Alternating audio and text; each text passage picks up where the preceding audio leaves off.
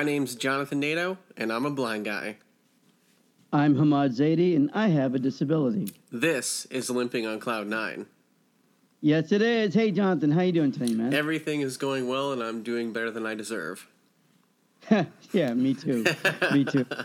You know, we spent all of last week just moving into our place because it was now ready after 9 months of water damage. Yeah. My wife and I looked at each other and we're like, you think it's time to buy another place? Yeah, because you were saying the rental you were in, the other house, that it was bigger than where your current place, right? It is. Yeah, the rental that we were in for 9 months was larger than our home. Yeah. We just moved back into our home, and we're like, we need larger. Yeah. You got used to the more space, right? Yeah, we did. And the funny thing is, she's not going to listen, but I told my wife, I'm like, let's just leave the boxes packed. Exactly. Why packed? Because we're going to do it all over again in a month or two. So we'll see where that goes. But it's just going to be a chaotic mess for most of the summer. But, you know, chaotic messes all turn out good at the end anyway, right? Exactly. So I'm pretty happy with it. So before I dive into our story, I wanted to say today's story might be another overt racism story, right? But before I start, I just wanted to tell people, you know, there's two ways to handle racism. You can either become super bitter or you can just try to make fun of it. Yeah. So I do the latter. I try to make fun of it. I think it's very sad and it's very deeply hurting. But, you know, I can't really do anything about it. So I can just live my life and enjoy the moments that I enjoy, right? Totally. Yeah, absolutely. The last episode, as you know, Jonathan, we talked about my fascination with Porsche, me being in the Porsche dealer at Aristocrat Motors in Mission, Kansas, them just slamming my ego down to the floor and beyond, right? Yeah. And how I dealt with the aftermath. So today I thought it would be apropos to do another Midwestern-based racism story, if that's okay with you. Yeah, totally. So here's the thing. 2012, my wife and I were visiting St. Louis because that's where her parents live. My in-laws are from a very nice suburb outside of St. Louis, right? Every time I go back to the Midwest, whether it be Kansas City where I grew up or St. Louis where my wife grew up, my wife and I will talk to each other about, maybe we could live back here. And then I always say, I don't know, I really love California. And then we create these scenarios with each other. She goes, what if you had to move back here? And I'm like, well, if I had to, of course I would. But if I don't have to, I don't want to. Right? So, Jonathan, we go to this really cool diner. It's based out of Florida. There's locations in Kansas City, so I was already familiar with it. The diner is called First Watch, right? Okay. It's a breakfast place.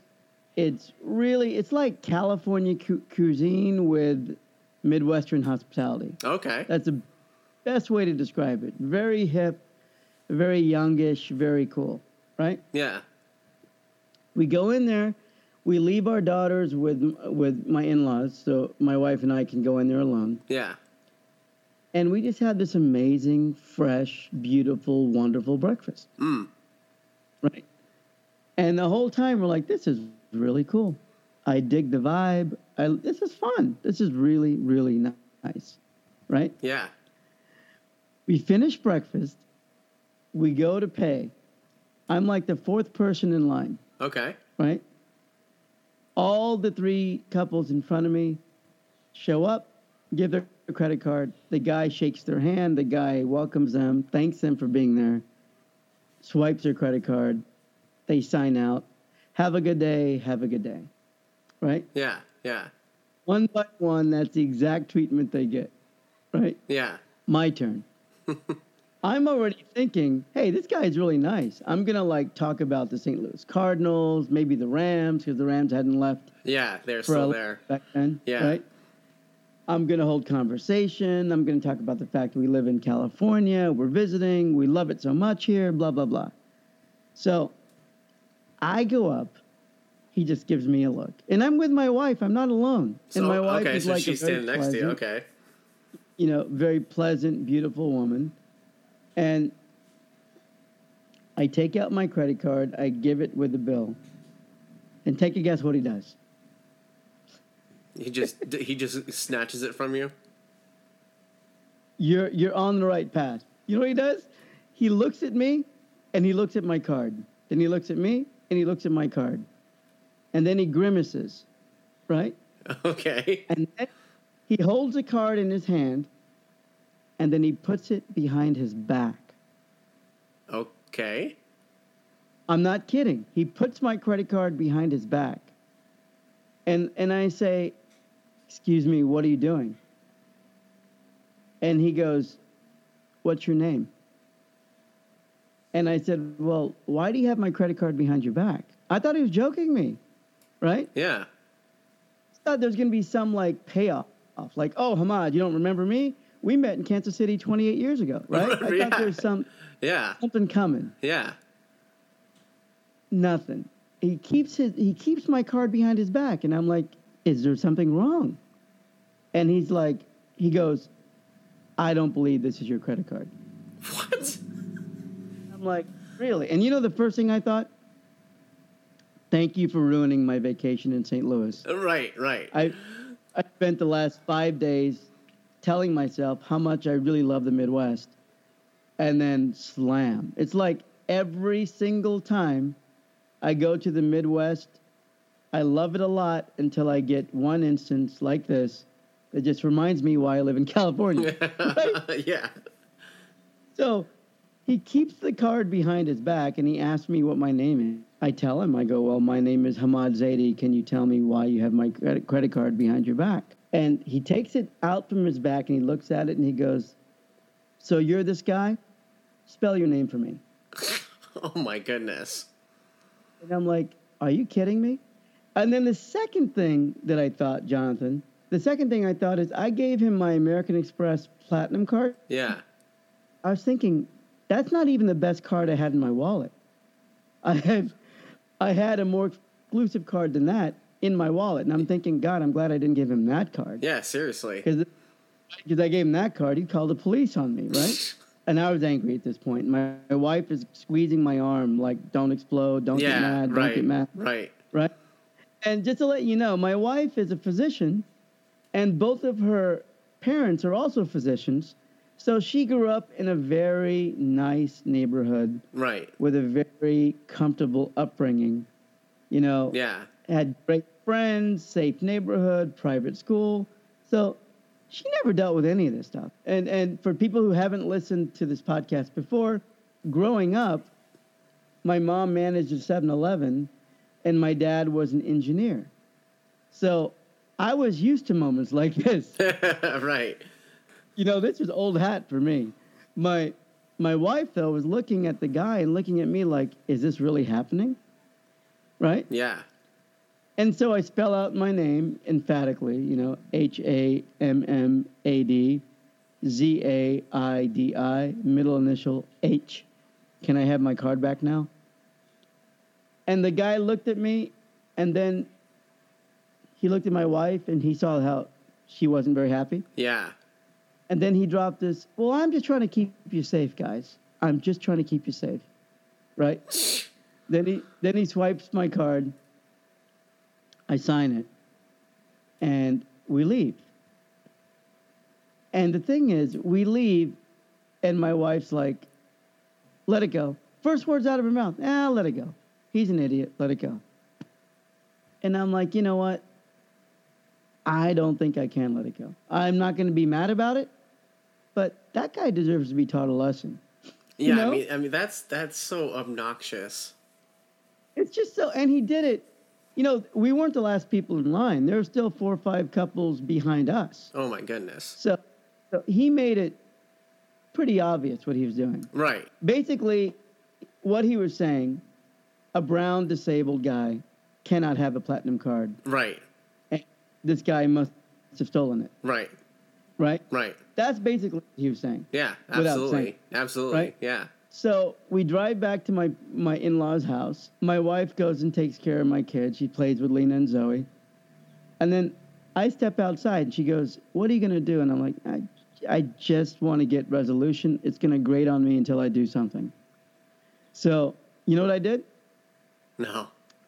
I called the national headquarters. Same thing I did with the Porsche story. Yeah, right? yeah. I called the national headquarters, and I was very polite because I don't believe in screaming on the phone. You don't get anything done. Yeah, no, yeah. Right? The second you start screaming on the phone, people shut down, and they're not going to help you anyway. Exactly. Right? So I call and I say, can I speak to a customer service person about, public relations? I had an issue at one of your restaurants. And they're like, oh, sure. Give us your number. We'll call you back. And then I said, okay, when will he call me back? He or she, when will he call me back? And they said, 1 to 2 business days. And then I paused, and I'm like, okay, so let me clarify myself. I've just been racially insulted, right? Mm-hmm. And her entire tone changed, right? Yeah. And I said, and at the time, Going Bionic, which is, what it is. Yeah. But for the people that don't, goingbionic.com is it's where I write my film-related articles. Yeah. And these podcasts are also published at goingbionic.com. But at the time, Going Bionic was my column that was published at filmthreat.com, which is a major film website. Yeah. Right? So I told this lady, I go, did I mention that I write a weekly column for a major motion picture publication and I have a lot of readers? She's like, hold on. And then this guy gets on the phone, and admittedly, I got to tell you, I don't want to embellish anything. He was super nice. He was really, really attentive. Yeah. I told him the whole story. He was just flabbergasted. He was blown away. He's like, that really happened? And I'm like, well, my wife saw it. I saw it. All the people in the restaurant saw it. And frankly, I'm a little upset. And I told him, I said, you know what? Something's got to be done. Because if it's not done, I'm going to write about this in my next column. Right? Yeah. And, I mean, he just snapped. Not at me. Not at me. He was nice to me. Yeah. But we need to take care of this. Right? Yeah. And he said, do you remember the person's name? And I said, I do not remember the gentleman's name, but he told me 4 times that he was the manager. Right? Okay. Late 40s, early 50s, white guy, blonde hair, glasses. Right? Yeah. And then this guy's like, I will take care of this. So what wound up happening, this guy promised me he'd call me back the next day and give me an update. Sure. He didn't call me back the next day. He called me back like 2 hours later. Oh, wow. Okay. And you know what he did? He goes, we are deploying a regional general manager to go directly to that location and to severely reprimand the manager. No kidding. Right? He's like, the manager needs some training. If you would put this in your column, it would be much worse for our company. We're taking care of it. Right? Yeah, yeah. And the last thing the guy says, and I find this funny, so if you laugh, it's fine, is he goes, because of your issue, can I give you a $50 coupon for First Watch? Right? And I'm like, dude, do you think I'm ever going to dine at First Watch ever again? Yeah. Ever? Yeah. Right? I mean, every time I drive by it, I'm not going to remember all the great times I had with my buddy Rich Ambler at the First Watch in Kansas City. I'm only going to remember being really treated poorly and discriminated against in St. Louis. Yeah, yeah. So it just made me think, wow, I don't know, man. I don't want to seem like I'm complaining because I'm trying not to. And this whole incident just taught me that, I belong in California. Like I've always said. I've always said that. So no, I don't think you sound bitter. I mean, it's just, again, that this is the blind guy throwing in his 2 cents, but it's just baffling that someone can just look at you and be like, "Oh, this guy stole this credit card," just by looking at you. Didn't he? He didn't even talk to you for the second. He just looked at you, looked at your card, looked at you, looked at your card, and was just like, this can't be his. Right, exactly. It's And ridiculous. It completely blew me away because I'm thinking, I actually believe he was meant to do that to remind me that I'm in the right place in life. Yeah. You know? Yeah. And I was going to ask you, I know you had your accident and you went blind when you were 14. Yeah. But do you remember the difference of how you were treated when you were sighted versus when you were blind? Oh yeah, I'm totally. You know, but people would think I was capable of doing anything and everything when I could see, and then I lose my sight and I'm no longer capable of doing anything. I mean, you know, time and time again, I try to get a quote unquote, you know, regular job, and you know, people see my resume. They say, oh, you're perfect for this position. This is great. You know, blah blah blah. You know, do 2 or 3 interviews, and every single job interview I've ever done, when it finally came to the face-to-face, it took a 180-degree turn, where I went from being the perfect guy for the position to we went in another direction. The second they saw that I was blind, or the second I told them I was blind, I went from, you know, again, the perfect candidate to, well, you can't do this. Well, you know what? The reason, and it's funny, I think we may have talked about this before in a podcast, but I'm so glad you brought it up because people always ask me, why didn't you ever go work for the motion picture studios? Why have you always had your own little independent company? And the reason is, it's kind of how my life turned out. Yeah. Right? Yeah. I remember when I graduated UCLA Film School, I had a great interview with Sony Pictures, with Sony, which owns Columbia Pictures, right? Yeah. And, you know, the movie industry, basically you start at the bottom, you start as an assistant, you work your way up. Right. Right? Which I was totally okay with. And I remember, and I won't say her name because she was really nice to me, but I remember the one thing that really stopped my ability to get hired at Sony, because they called me, they brought me in, we had a great interview. Yeah. They had a typing test, right? And I type clearly, but not very well because I only use one hand. Right. I mean, think about it. I've written over 300 articles on Going Bionic, so I certainly know how to type. Right. Right? She rated me at 28 words a minute, which I know is really, really slow. Yeah, but it's impressive with one hand. I'm like, yeah, but it's a 56 average. Right? And she goes, you know what? We just have minimum. And this was back in 94, so maybe they've changed their outlook on hiring disabled people in the last, 22 years, 23 years. But at the time, she was like, I'd like to offer you a position, but no one's going to take an assistant that only types 28 words a minute. And I just sat there and thought, you know what? If this is the requirement to get into Hollywood, I need to find another way around. Yeah. And that is why I've always worked for myself. And that's actually why you work for yourself. Exactly. Yeah. You know? Yeah. But there is a silver lining with everything, as we both know, because if I did work for Sony, there's no way I could just tell my boss, hey, I need to take off every, Super Bowl weekend because I want to go to the game. Right? Yeah. Or I can't work tonight because I have Lakers tickets. Right? So, I mean, I'm happy the way my life turned out. I'm thrilled the way my life turned out. I know. That's... I'm probably judged like that, but I obviously don't see it, so it doesn't bother me. Yeah. But to for you to just, like I said, it just baffles me.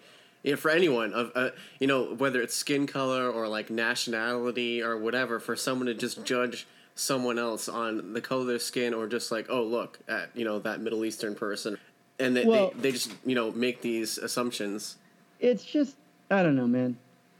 I'm trying to. I almost want to think of something funny to say, so it doesn't seem like this episode's super bitter. Because it's not trying to. It's not trying to be. Maybe I should stop babbling, my friend. But what do you think? That was good. That was good. That was really good. On that thought, can you please share with everyone what we're doing with Toys Accessible? Yeah. So if you want to check out toysaccessible.com, that is a website that meets the needs of children that have, physical disabilities, learning disabilities, providing them with really cool toys to play with. They have like voice controlled, remote control cars and stuff like that. If kids can't hang on to the remote to control the car, there's just really cool stuff. There's toys for kids with autism, toys for blind kids, deaf kids. So, if you have a child with some type of disability, a loved one that has a disability, or a friend, something, a family member, a friend, a cousin, whatever, check out toysaccessible.com. These toys are built specifically with the disabilities in mind when they make these toys. So they're perfect for kids with disabilities. I think it's pretty awesome what these companies are doing. So yeah, you can check us out on Twitter. We are on Facebook, YouTube, Google Play, iTunes, Stitcher Radio. You can find us everywhere and anywhere. So, follow us, tweet us, like us on Facebook. And we're trying to be everywhere we possibly can be on the net. So, Hamad, if they want to email us, how can they get a hold of us? They can reach us at info@limpingoncloud9.com. That's INFO, info@limpingoncloud9.com. And it is the number 9. And I just wanted to say I love everyone for listening. I just really love doing this, man. This is what I get super excited about every week. Absolutely. So thank you for listening. And Jonathan, take us home. Yeah, thanks for listening. Thanks for downloading. And we'll talk to you next episode. See ya.